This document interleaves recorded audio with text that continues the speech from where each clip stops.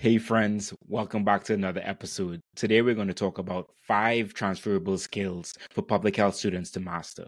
Hey, it's Omari, CEO and founder of the Public Health Millennial, where we help you learn, navigate, and transform your public health journey. Public health is a broad field. Thankfully for you, there are many transferable skills that you can learn and develop to make you a competitive public health professional, no matter what path you take. That sounds important, right? Because who really knows where they're going to end up in public health?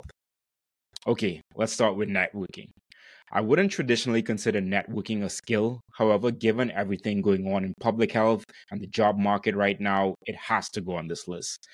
The importance of networking can't be understated now. And how I want you to think about networking is who are your public health friends, who are their friends, and who are the friends of those friends. And how can you make deeper connections with those direct friends and those other friends?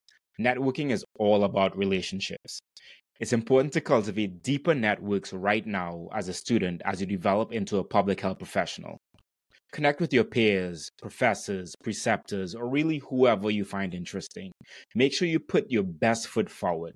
As you develop your network, you can leverage it for jobs, advice, and insights, like we've heard many times on the interviews of Public Health Careers podcast. Make meaningful connections and be sure to subscribe so that you can learn more about networking and how you can do this effectively in coming episodes.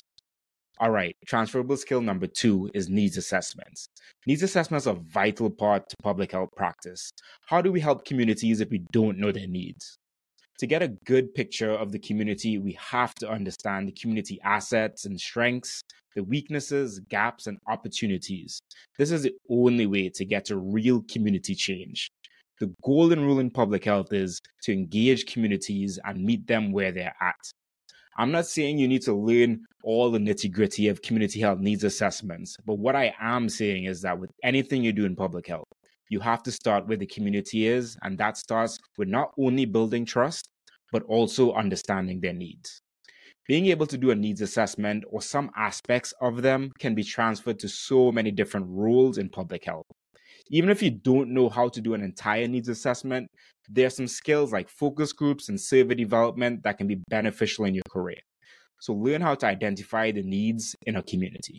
All right, transferable skill number 3, data management and analysis. Data management is a skill that can help your job prospects in many fields and sectors of public health and outside as well. I would say it may be one of the most financially sorted after skills in the public health landscape at the moment. There's tons of data out there, but who's analyzing, translating, and making it understandable? Well, this could be you.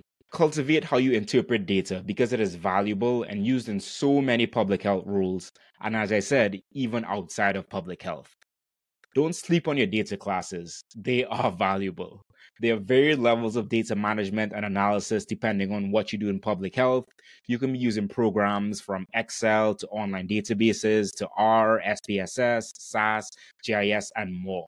I can't be too specific here because data management and analysis is broad and it could really depend on what you are trying to do and where you're trying to go in public health. When you're thinking about data analysis, you have to think about who is your audience and what data is most important to communicate to them. Pay attention in your data classes, even if it isn't something you ideally want to have a career around. You have to know enough to be dangerous.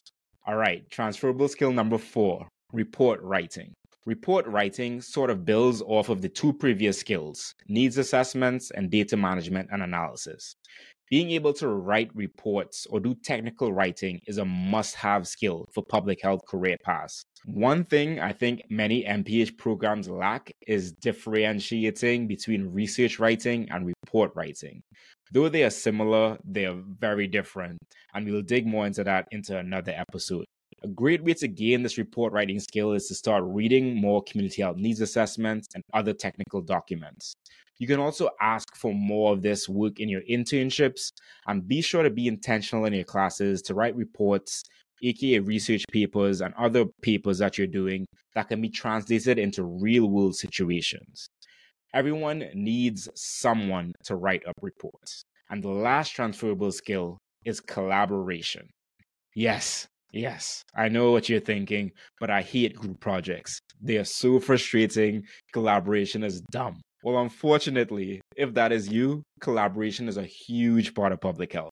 Just today, I was having a conversation with 3 different partners from different organizations about a convening that we will be hosting collaboratively. You know where I learned this skill to be most effective in my work? It was through collaboration, through group projects and other types of projects during my MPH program. Use your group projects as a great learning experience for how you can work around challenging interpersonal skills. Sometimes you'll be leading, and sometimes you'll be led. Understand how to play both of these roles. Is someone being hard to reach and not active in meetings? Well, this may happen in your career. So instead of complaining about it, you should try to focus on developing techniques to get the most out of these situations. Public health is a collaborative field. The earlier you're able to know how to work with people, as difficult as it may be sometimes, the better off you will be in your career. Try to develop a collaborative approach to solving problems. Seek out experiences when you can work with people with different skill sets and knowledge bases. Yes, you may work as an independent epidemiologist or something like that, but I'm sure you still have to share your work in a collaborative manner with a broader team. Learn to develop the skills to be more collaborative. It will pay dividends in your career.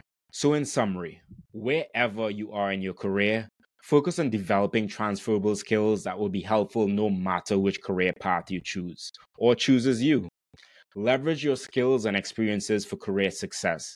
As an early career professional or public health student, now more than ever, you have to develop these transferable skills and get experiences that set you apart. To summarize, the 5 transferable skills are: 1. Networking. 2. Needs assessment. 3. Data management and analysis.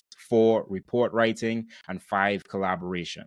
Thanks for tuning in today, friends. If you found this chat insightful, give me a thumbs up and don't forget to hit that subscribe button and share it with a friend. Until next time, keep learning and keep thriving.